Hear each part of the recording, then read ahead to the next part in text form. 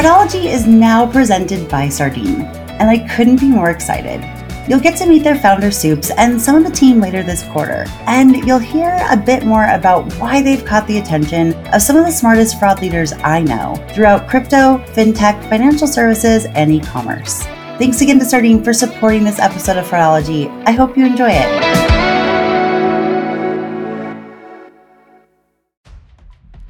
Welcome to this week's Thursday episode of the Fraudology podcast, where we dive into the science and study of online fraud from the perspective of an e-commerce fraud fighter.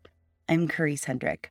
So whether you call it friendly fraud or first-party fraud, or maybe the newer term first-party misuse, we know that this is a huge pain for businesses. And I've been talking about it the last several weeks. I've been talking about this issue for years, but especially on the podcast for the last few weeks, because as the economy looks like it's turning into a recession, or maybe we're there, depending on which economist you listen to and which country you're in, whatever we want to call that, a lot of times what ends up happening is, and we saw this in the last pretty significant economic downturn, is that more and more customers are using their own payment method, but are looking for ways to not have to pay for that in the end. So whether that is through chargebacks or through promo code fraud and abuse, loyalty abuse, refund claim abuse, and fraud. All of those things are impacting e-commerce companies' bottom lines almost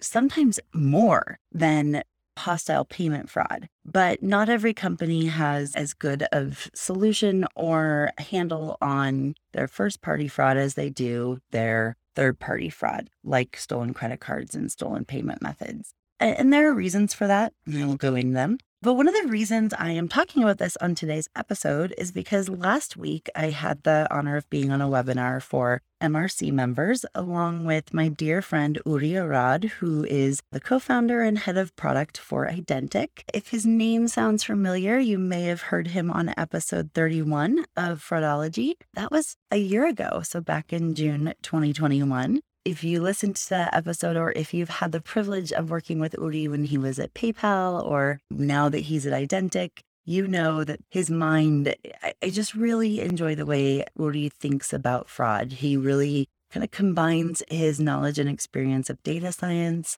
and the technology piece, as well as his really deep understanding of just payment fraud and abuse within e-commerce.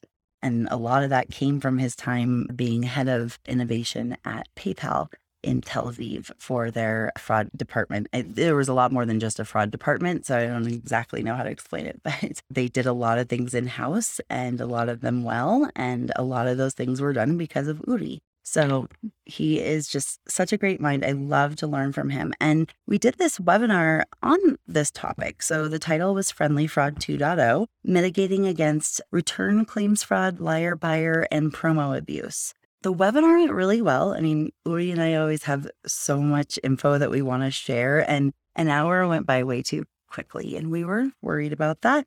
But we only had a few minutes for questions, and had several thoughtful questions, like more than usual on a webinar. And so I'm very grateful to everyone that listened and really interacted via the questions and provided some great feedback, both on the webinar and then afterwards, reaching out to me on LinkedIn. What I learned is that there's so many questions about this, and some of them are specific to companies, but I think everyone can learn from them. And so towards the end of the webinar, when we realized, we're running out of time and we have way more questions than we expected, I just kind of said quickly, I can make this the podcast episode for next Thursday. So Uri and I will take a stab at answering these, and then I'll put them on my podcast. So that is what the majority of today's episode is going to be. I'll share a little bit about just the overall conversation that Uri and I had while on the webinar. If you are an MRC member, you can still access that, I believe, in member resources once you log into their website, and you can watch the full webinar there. And then I'm going to read some of the questions, or actually all of the questions that didn't get answered. And Uri provided some of his answers already to me, so I'll read them and let you know what comes from him, and then provide some of my thoughts as well. And my thought is always, if some people have these questions, a lot of people have these questions. And even if you wouldn't think to ask it, maybe the answer will still be very helpful for you. So that's what I'll be going through on the bulk of today's episode. First, I just wanted to say a couple quick things. Honestly, the very biggest thing I want to say is if you did not listen to Tuesday's episode with Eric Bowles and Robert Capps, I don't know what's wrong with you. I'm teasing. But I'm giving you full permission to stop this episode and go back and listen. It's not that the topics are necessarily related or that you can't take everything from this episode without listening to Tuesday's episode. It's not one of those, but I just really enjoyed having the conversation. I think that I know you all will really enjoy the stories and just hearing what they created for StubHub in its heyday, so to speak. I mean, it's still going strong, but really when it first started and marketplaces were still new and we were all just kind of figuring out what fraud we would get in the moment. And we talked to Robert last week, and he talked about some of the reasons why he thought it was important to build an investigations department that pursued prosecutions with law enforcement and U.S. district attorneys within the U.S. And they had a little bit of impact externally outside the U.S. as well. And then halfway through the interview, he texted Eric and said, would you be willing to come on Carissa's episode and talk about some of your stories? And by the end, we knew he was coming, and that was very exciting. And so there were a couple questions I didn't ask Robert because I knew it'd be better to talk with him and Eric at the same time. Eric was former Secret Service. Robert hired him, and they really built out an investigations department similar to the way that the Secret Service did it for StubHub. And it resulted in several arrests. It resulted in some restitution coming back to the company, as well as big headlines, which they will share just how much they saw their fraud dip after those headlines. That to me is the huge payoff. And it's something that I know several companies have either decided not to do or just don't even know how to get started in creating post-transaction investigations. We're putting so many resources at the upfront to prevent fraud, which is critically important because we know from the LexisNexis True Cost of Fraud survey this year that for every $1 of fraud not prevented, it costs your business $3.60. So critically important to prevent what you can. But it's also important to send a message to the people that just continually keep coming back over and over and over again, that you're not just going to take it and that there are consequences for their actions. So maybe I had a couple ulterior motives in wanting them to come on and talk about it, but I also think it's just, even if for sure that this isn't something your company can do or anything like that, it's important to know it's possible. And the stories are really enlightening. And it's not often that we as an industry get to know who the actual people are who are masterminding those fraud tactics and methods. We can oftentimes pinpoint, okay, all of these orders look like they're coming from the same group for various reasons, but we have no idea what the purpose is or what those funds are really funding. And their stories brought some of that to light. May not have been surprising, but still were really kind of shocking and interesting. I have no doubt that if you listen to that, you really enjoyed it. I'm thinking now I may try to get a few people to just come on and talk about their experiences from a few years ago, because maybe there's a benefit of time passing where there's not as much that you have to keep close to the vest when you're no longer at that company, when that company is in a different life cycle, it's in a different place. So anyway, I think that's one of the reasons why they were able to share so much, and I am grateful to them. And I encourage you guys to reach out if you have any questions, or maybe you want to talk to them about what it would look like to have them kind of help you and your company build up an investigations department. They are both brilliant in their own ways and love to do this. So even if it's just on the side as a side project, I know they'd really enjoy it. And then lastly, I was just going to mention that if you are hearing this episode because you met me at NRF, welcome. It's kind of funny due to at least I think it's funny, due to modern technology. I am both recording this episode and in Cleveland on Thursday, the 23rd. Obviously, I'm recording this a couple days before and the day before I fly out. But I'll be speaking at NRF Protect on the day this episode comes out, Thursday, the 23rd, on chargebacks, one of my favorite topics, as we know. And I just really enjoy being able to help companies realize that they can take the chargebacks from a liability to an asset. You can learn a lot from your chargebacks. It's really great business intelligence, not only to understand why your customers are calling their bank for money back and all of that, but also to create processes, policies, put something else in place at the upfront to try to prevent these types of chargebacks coming in, whether they are fraud-related chargebacks or not. And I think that for NRF Protect specifically, I'm looking forward to that because I've never been to it. And it's traditionally focused on in-store loss prevention and asset protection. This year, they invited cardnotpresent.com to provide some sessions on card not present channel challenges, such as chargebacks and just buy now, pay later as a payment method and a refund fraud and other things like that, because more and more retailers are needing that information.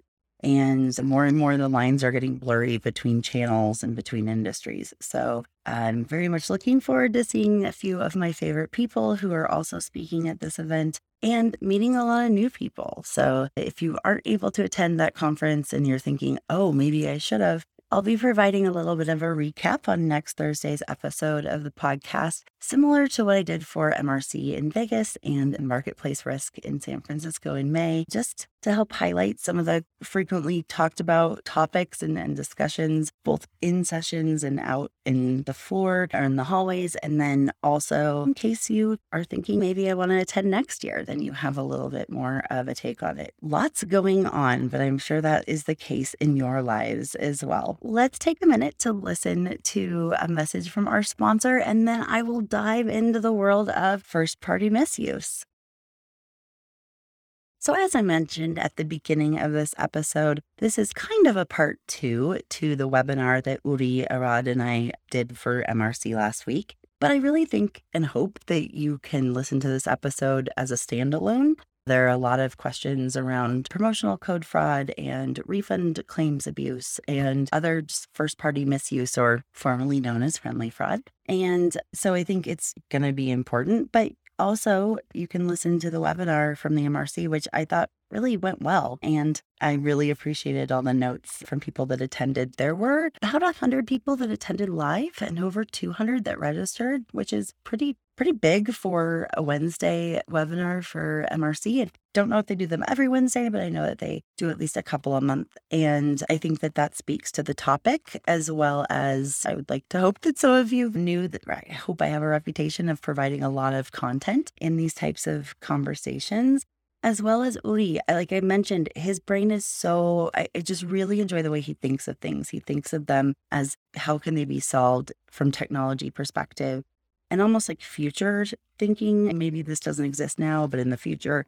And so I think we complement each other well. I can sometimes be more heavy into process and policies. And I mean, I understand technology, obviously, but I'm not technical per se. And whereas Uri is similar, but kind of the opposite. He's stronger even in the technology part than the policy. So we complement each other well. And the basic premise of our webinar conversation was that, and I've said this before on the podcast, in the last recession, friendly fraud really wasn't a word. It wasn't a term. There really wasn't that problem of the true cardholder issuing a chargeback and claiming that they didn't make the purchase, or saying, kind of embellishing the circumstances, right? And saying that they didn't get the item or something like that, with the sheer purpose of trying to get their money back. And I think that we can say with fairly big certainty that is going to continue to be an issue, even more so over the next year or two, as we are in this looming recession, where consumers still want those creature comforts. They just may not be able to pay. And it kind of is a varying spectrum between people who at the time they make that purchase, they already know that they're not going to pay for it in the end. They already know that they're going to call their bank and issue a chargeback, or they're going to call customer service for the merchant and claim that it didn't arrive, or that it was damaged, or that the box was empty. Or they know that they're going to be using so many promotional codes stacked up on top of each other that in the end, they're going to get this product for free. So there's those people who are very intentional at the time. And then there's the buyer's remorse, or liar buyer, as some people say, where maybe they got the item, they had every intention of paying their credit card bill, but then when that card bill comes, they don't have the money, or they want to spend it on something else. And so they make a claim. Either way, your company is out the item, the cost of the item that you provided or the service, as well as the cost of the transaction. So whether this is intentional or not, whether they're using their credit card or not, this still impacts your bottom line. It's still a revenue retention issue. And I think that is within the broader scope of online fraud prevention and trust and safety. And while first-party misuse via the chargeback system is still a thing, and I mean, obviously I'm talking about it at NRF this week, and it will continue to be a thing. Those losses are expanding by refund claims fraud and promo code abuse and loyalty abuse and fraud and so much more. We're going to answer, or I'll answer the questions that we couldn't get to. Uri also did chime in on some of them, so I'll read those when his comments apply or differ to mine. I certainly don't want to have us both say the same thing, but I think he had some really good stuff, and we just couldn't coordinate a time to record with time zone changes and all this other stuff. I'm really grateful that he provided some of his expertise as well. So the first question someone asked is promo fraud really the new friendly fraud? And I think I will say that, at least for me, I think it's one of the ways that we are seeing people take advantage of online merchants. And I think it's very clear to say that I don't think that this is a case. We're not talking about the sales that your website puts on where there's an extra code, summer 15 or whatever, for $15 off or 15% off, where it's open to anyone. That's a way of getting business, right? Return business as well as new customers. That is fine and good and fine. What we're talking about when we talk about promo code abuse or fraud is this kind of underground of the unique codes that are for specific customers. So whether that is loyalty, you purchased a certain amount and you have a special code for $40 off that might expire in a month. I know I'm part of a couple of loyalty programs like that, right? Where the more I spend, the more I get off. And then I get a very specialized promo code that's often a bunch of gibberish that I copy and paste into the checkout and receive that money. Now, those are codes that often get offered kind of in the underground. I've seen many different groups within Telegram and Discord and Reddit and others where they're not just talking about like the promo code that can save you for free shipping or whatever that is that you might find on a coupon site, so to speak. They're talking about like en masse. They will have stacks and stacks, like $100, $15 off credits based on loyalty points. A lot of times those are actually stolen via account takeover from consumer accounts, or they are points that they then put towards, they cash out for a promo code and then they transfer that to someone else, or they just copy and paste the code and sell that to someone else. There's a group on Telegram that's been around for a while where you can get 100 unique promo codes to a specific retailer for, I think it's like 9% of the cost. I wrote it down somewhere, but I don't remember exactly what that is, but it's significantly cheaper, right? So you can get $15 off at a retailer for about $1, and then you can stack them. So a lot of times those specialty promotion codes that are just meant for one customer can be applied multiple times. Oftentimes you will see in these groups people really bragging and posting what they call vouchers, saying, wow, I was able to shop at this retailer and get all these things for just a couple dollars out of pocket. And that's what we're talking about when we talk about promo code. There's also referral promos where people are creating fake accounts or synthetic accounts, depending on how you have use the terminology. And you can then create 20 or even 2,000 accounts especially with bot processing power, and create all these accounts to refer each other so that one account gets $20, the other one gets $20, right? When you refer a friend, you get $20 off and they get $20 off.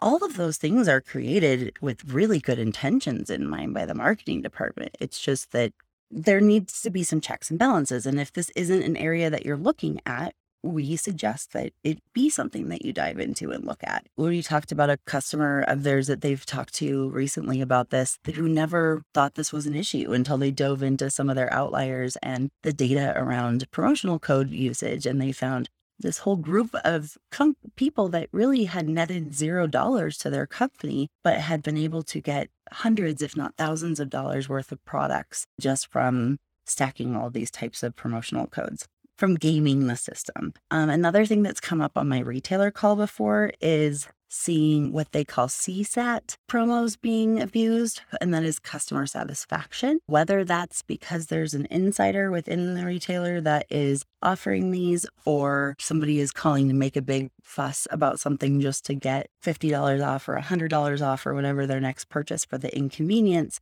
That's another area that's been exploited recently. So I think a couple of things from Uri. He said promo codes is expanded by the fact that both first-party fraud and third-party fraud take advantage of promotions. So you really need to know your metrics to understand where you're going to get hit or where you're getting hit. Interestingly, and we didn't get time to make this point in the webinar, it's often not the same consumers carrying out chargeback fraud as it is promo code abuse. And different consumers, again, might well be going for refund versus promo abuse. So you really need to know your customers and your metrics to see which customers are a risk for which type of cheating. In many ways, this is a question which is based in identity and a knowledge of a customer's behavior across multiple sites and applications. So I thought all of those were really good points to answer that question of, is promo fraud the new friendly fraud? I guess just to simplify the answer to that specific question, I don't think it is going to create as much damage or be as big as chargeback fraud, first party, all that. It's certainly not as much refund, but it is really important to be aware of and to talk with other departments. I think there's another question similar on this topic where Uri gives even really interesting advice too that I'll wait to dive into in a minute. I'm just kind of going through these chronologically as we received them on the webinar. The next question is refund fraud and promo abuse actually growing, or are we just getting better at detecting it? That's a really good question. And I am interested to hear what you guys have to say about that, what some of the retailers I've worked with have to say about that. I think it's both, but I'll read a little bit of what Uri said. He said, I think whether we're better at detecting them really depends on whether you're looking for them at all. I've heard from merchants even in the last year who were horrified to discover that they had a serious problem that they had simply never noticed because they hadn't been looking in the right places. I do think, though, that there is a shift towards fraud departments actively trying to protect the business more widely, including against refund claims fraud and promo abuse. And so naturally with that comes improved detection. And then he goes on, actually, I'll go back to that. So I agree with him. I think it's both. I actually don't think, I don't know. When I first started talking about this, no merchant was looking for it. I think that different merchants are learning about it in different ways. Sometimes it's because they hear me or someone else talk about it and they start having conversations with customer service and saying, hey, are you seeing an uptick in more inventory not received claims? Or are we seeing more refunds issued overall? And again, refund claims fraud is not someone who orders an item and returns the item to your warehouse and then gets a refund. That is good business. We want that to happen all day long, especially to prevent chargebacks. We're talking about people who are making refund claims, who receive the item and then say, oh, it didn't come. Or, oh, it was damaged. The laptop had a leaky battery and I just happen to know that they're not going to ask me to return it. So they're not going to check because it's illegal to put a leaky lithium-ion battery in the mail. Things like that, right? So again, this is kind of a way of cheating the system. I would say that these methods have been around forever. There's always been a couple outliers who would claim that they didn't receive an item, but it would often be on their same accounts. It would often be just the same person. It wasn't scalable. Now, because of refund fraud as a service, and I've talked about this on other episodes, so I'm not going to go too far down this rabbit hole, because it's easy to hire somebody to do it for you and who really understands each retailer and what claims work, what the dollar limit is before they have to get a manager involved, just all of those things.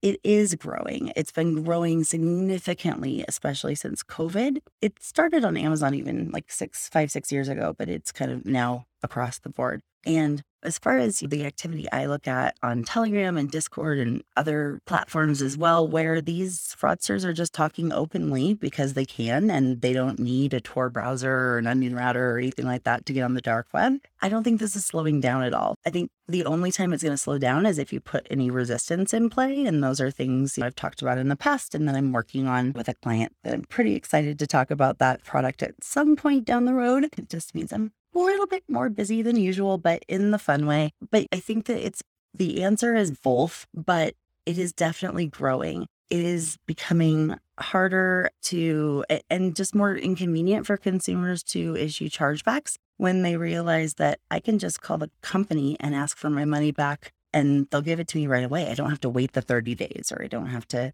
not know if they're going to fight the chargeback and lose the money or anything like that. So we're seeing this shift in behavior. I think it's generational. I think it has a lot to do with the fact that there are legitimate issues for refund claims. There are a lot of supply chain issues that are causing delays in shipping, and it's easier to hide that way And it's an area that fraud departments haven't really cracked down on before. We haven't had a lot of visibility into that because we haven't had to. But now that people are creating tons of fake accounts and really gaming the system, and we're not seeing just a little bit of this behavior on the same accounts, we're seeing this across all these newer accounts, looks and feels like it's continuing to grow. And it really is like Friendly Fraud 2.0. And we're going to continue to see that with the recession and the economic downturn, like I mentioned before. Uri adds, in the EU especially, there's a PSD2-driven impact. But of course, the fraudsters just shift their activities. So between that and the financial uncertainty from the pandemic and now the economic downturn, it's not surprising that we're seeing this increase. I thought he made a really good point, and I've heard this from one other person in Europe as well, that with the added security on payment fraud, the added complexity in Europe with PSD2 and SCA, the Secure Consumer Authentication, is that what it's called? I always forget all of the acronyms, I'm sorry. They having more reliance on 3D Secure and others in Europe and UK and a few other places. Criminal fraudsters are having to find new ways to take advantage of companies. And one of those ways is through refund fraud. It's not somewhere where we've traditionally had a lot of presence from the fraud team. And so it has been wide open for a long time. I do think that more retailers are starting to measure it more, but that doesn't mean that it's not growing rapidly as well for many reasons. Okay, so the next question is commenting on disputing chargebacks. And this is probably something I said in the webinar as far as responding to chargebacks that are, not evidence of payment fraud or hostile fraud. And that's a really good best practice. So this merchant asks, our company disputes all chargebacks and have had some success with the banks, but we're still thinking we're losing more money than we should. Thoughts? My first answer is, yeah, you probably are. But it's hard to know without diving into details. Uri had a couple points. He also said he's going to defer to me a little bit on the chargeback thing. I'll go first and fill in what he added. I could do an entire episode on any of these topics, and maybe I will in the future. I think I've talked about this before in a past episode, but some of the best practices around chargebacks, one of them is not to respond to every chargeback that you receive. There is a chunk of your chargebacks, and it varies per company and what processes and technology you have in place and other factors on how big of a chunk this is. But there will be a chunk of your chargebacks where you should not be responding. They are legitimate chargebacks. Someone's credit card was stolen and used on your website, or they were told the item was red and it really showed up orange, or whatever that was, right? Maybe their credit card was accidentally charged twice because there was some redundancy in the billing system. Those things, if they're legitimate chargebacks, you should absolutely be accepting those chargebacks. It used to be that you just wouldn't respond to them, but especially with Visa's online resolution tool, they ask that you are responding that you're not going to challenge that so that they can give the money back to the cardholder even faster. And there's other reasons why that's important. I guess the first one that should be clear is, what if you did win one of those chargebacks? That would be one heck of a tweet, right? My credit card was stolen and used at X. I've called my bank and issued a chargeback to get my money back. And now that merchant disputed it and they're keeping my money. That would not be good. Now, that doesn't happen very often, but that is one thing that you need to consider. The other issues are kind of more strategy based. And again, I'm going to try hard not to geek out too hard on this topic because there are a few more questions to get to. But when you respond to all chargebacks, your processor, it's their job to look at what you have responded based on the reason code and other factors and decide if it's worth sending to the issuer. If you've won that first chargeback, that usually means, yep, your processor believes that you have a chance and they're sending it on to the issuer. Now, if you get a second time chargeback, that usually means the issuer looked at it and didn't think you had enough evidence. But just going back to the first phase, your first audience is your payment processor. It's a chargeback analyst working for your payment processor that probably has hundreds of chargebacks to go through in one day. They, like everyone else, have KPIs, and one of them is around how many they can process in a day. They're looking very quickly for what they need per that reason code. And if they can't find it quickly, or they won't respond to it. If you're responding to everything, They don't know then what should be fought, right? Because they all look alike. There are some chargeback providers that just provide the same documentation for every single reason code for every single chargeback. Their strategy or the way they do this is just we'll throw everything up against the wall and see what sticks. I've done some with clients of mine who have responded to all chargebacks. I've gone in and provided training on why this actually harms them. And when we start to selectively respond to chargebacks and only respond to the ones where they genuinely should receive the money back. Always, I'm trying to think if there ever was a situation where their win rate didn't go up. Now, obviously, you're changing that numerator and denominator. You're not responding to all chargebacks. You're responding to just the ones that you respond to. So you want to change that ratio. But even with changing those numbers, so you kind of have apples to apples. So if you responded to 200 chargebacks last month, and those were all your chargebacks, and you only receive the funds on 25% of those, that's, 50 chargebacks that you won, right? So that's 25% win rate, just for simplification's sake. If next month you only respond to 100 because those 100 chargebacks you should have been charged, or you should have received the money, the cardholder should have been charged, then you're going to look at how many did we win? We won 50. Just say we won 50 out of those 100. Now your win rate is 50%. You're not saying, okay, there were 200 total chargebacks, so I'm taking 50, and that's still 25%. I hope that makes sense without showing that on a whiteboard. But always been the case. And also it strengthens their relationship with the processor. It helps them to be able to contact their processor and say, hey, what else can we provide you? Otherwise, the processor is going to say, stop sending me this garbage. That's the first thing I want you to do. The other reason why it's not good to respond to all chargebacks is that if you have a chargeback fee, you're actually creating more fees for your company. Because if you're responding to chargebacks where it's not valid for you to get that money back, you're going to receive a second time chargeback. You're going to receive a second fee on that chargeback rather than just saying, you know what, we accept it. And we're just going to put all of our focus on the ones that we think we can win. It's also an exhausted effort. I hope I've given you guys enough reasons for this. In the chargeback presentation I'm doing this week for NRF, I have 3 big chargeback myths, and that's one of them. It's never a good idea to respond to all chargebacks, and I can actually provide even more reasons, but those are the main ones. Some of the things that Uri recommended as far as best practices. One, it's sometimes better to only dispute the chargeback if you're the first party versus to be the person who used their credit card, right? So okay, these ones, it looks like someone else used their credit card. We're going to accept those chargebacks. These ones over here, the real cardholder used their credit card. We're going to fight those. He said, I know Carice will vary beyond this, but disputing all of them just leads to banks to ignore you after a while. Whereas if you're judicious about disputing clearly first-party fraud only, then they'll take you more seriously. Look at compelling evidence you send. You may have an opportunity to enhance it with stronger evidence. I especially agree there. The order of the evidence in your documentation is important, as well as verify that you're providing the correct evidence per reason code. Like I mentioned before, at least one, actually, I think there's 2 or 3 chargeback providers that just respond with the same blanket template for every single reason code. But if you look at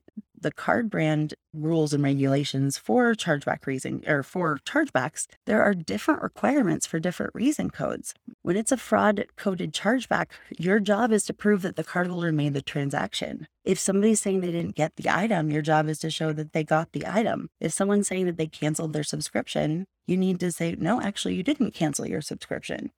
So you can't use the same blanket, and also having those pieces of evidence in order of importance to the banks is also very important. That's something I've been one of the not so secret secrets about my magical templates, as some of my clients have called them, is being able to kind of understand what's most important and putting them in order, and having different templates for different reason codes and different scenarios within those reason codes, because sometimes there's more than one use case and you're proving or you're sharing something different than the other.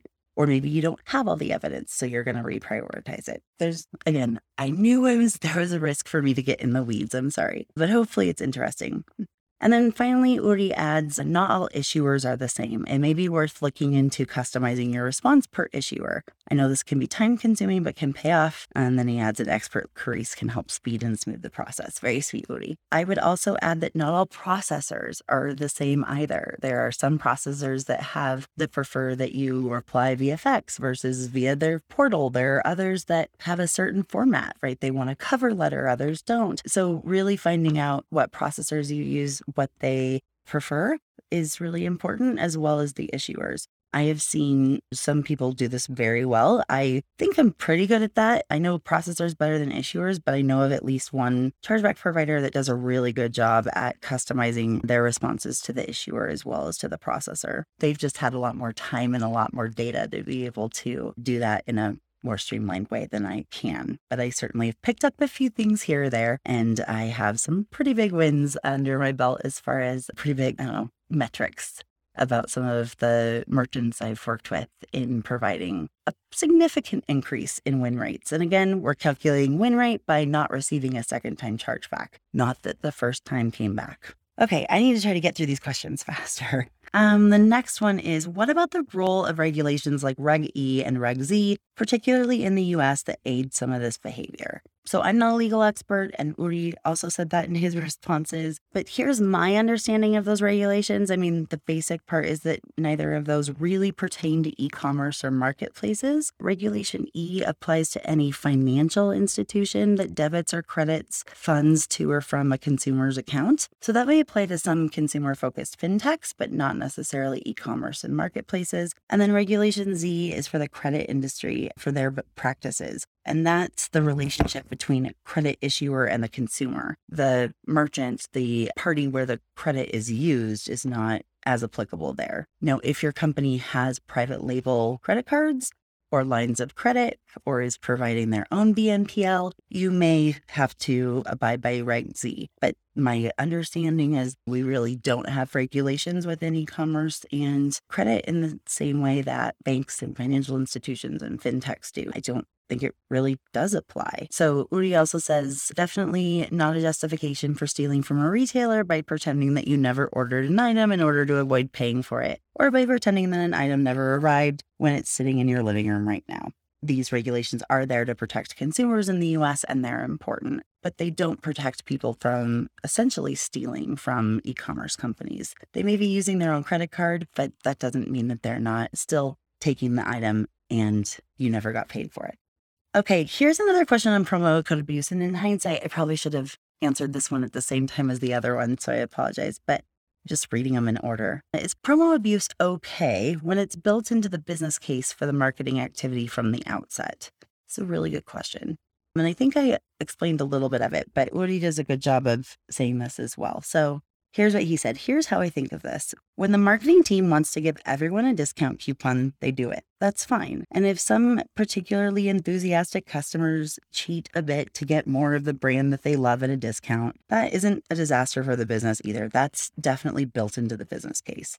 But when they want to offer a promo to new customers only, we would like it to go to new customers. The whole business ought to want that. So if you have a customer acquisition strategy where everyone who opens a new account gets $10 like PayPal did, the business is expecting that to result in new customers, not to provide free money to people who are just trying to take advantage of that. Of course, there is always a balancing act. The same way we don't expect to stop all transaction fraud, we also expect that some promo abuse will happen. But we have to place controls in place to make sure it remains a small and manageable amount. He goes on, but this is really, I think I highlighted all of this because I thought it was really good. There are two reasons this doesn't always happen. The fraud fighters can help with both of them. First, it's not always really considered upfront by whoever is running the promotion. Fraud departments can help raise awareness there. So it's not always considered, oh, we might have people take advantage of this. So that's where you can help educate your business. Second, it's exacerbated because the team running the promotion is often looking at the wrong metric. Instead of looking at how many new accounts you signed up with the promotion code, look at how many of those accounts are still using your service in 3 months. Don't look at how many accounts took that discount. Check how many increased their engagement with your business. So quality over quantity.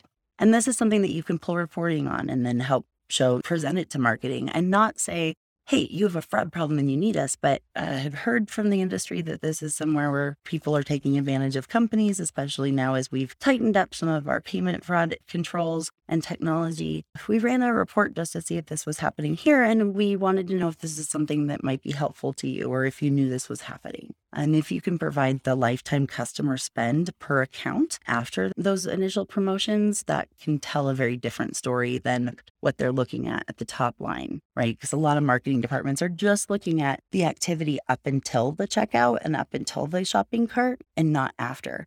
It's our job to say, this is what actually ended up happening.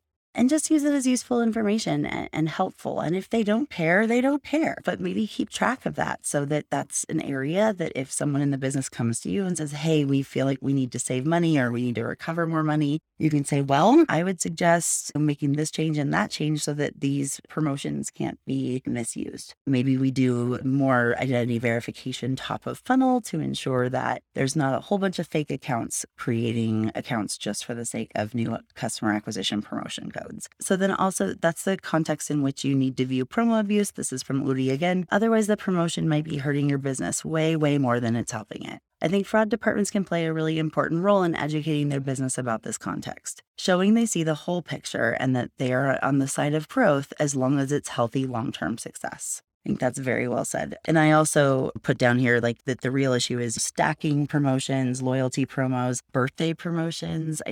Don't think she said on the podcast, but Diana has said this on a public webinar before that there was someone that she called Birthday Boy, where he went in and they provided a promo for your birthday week to spend money on their site. And he went in and created 52 accounts so that every week was his birthday week.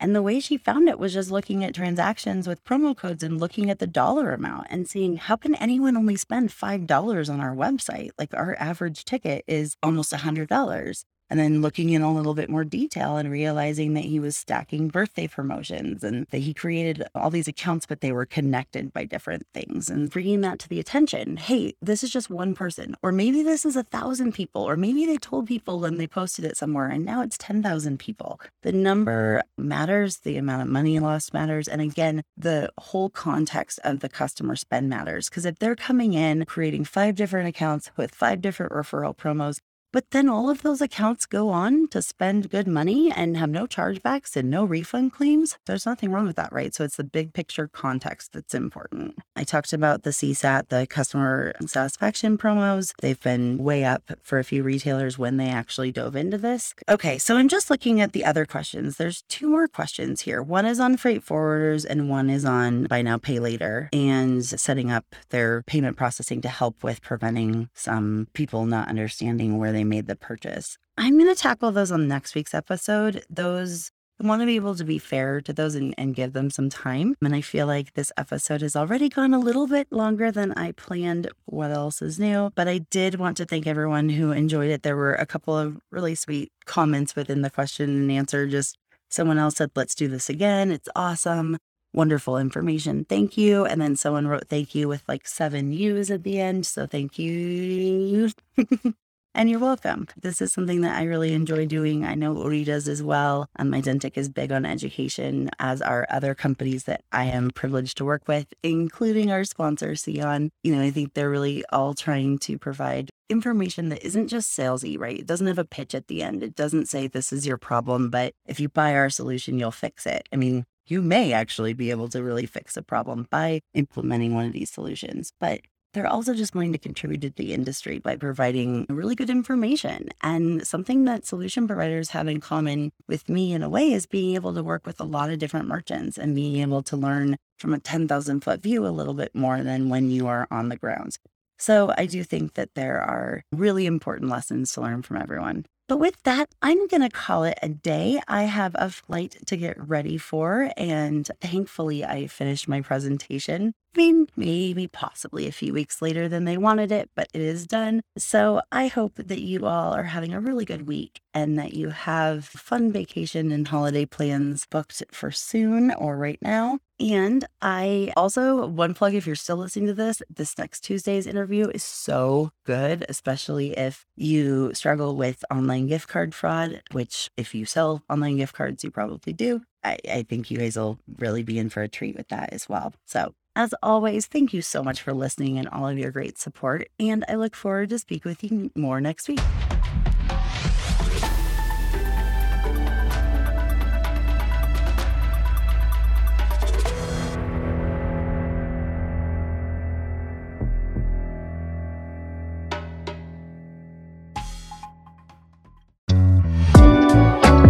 thank you again to Sardine for sponsoring this episode of Fraudology and for supporting information sharing and collaboration across the FraudFighter ecosystem.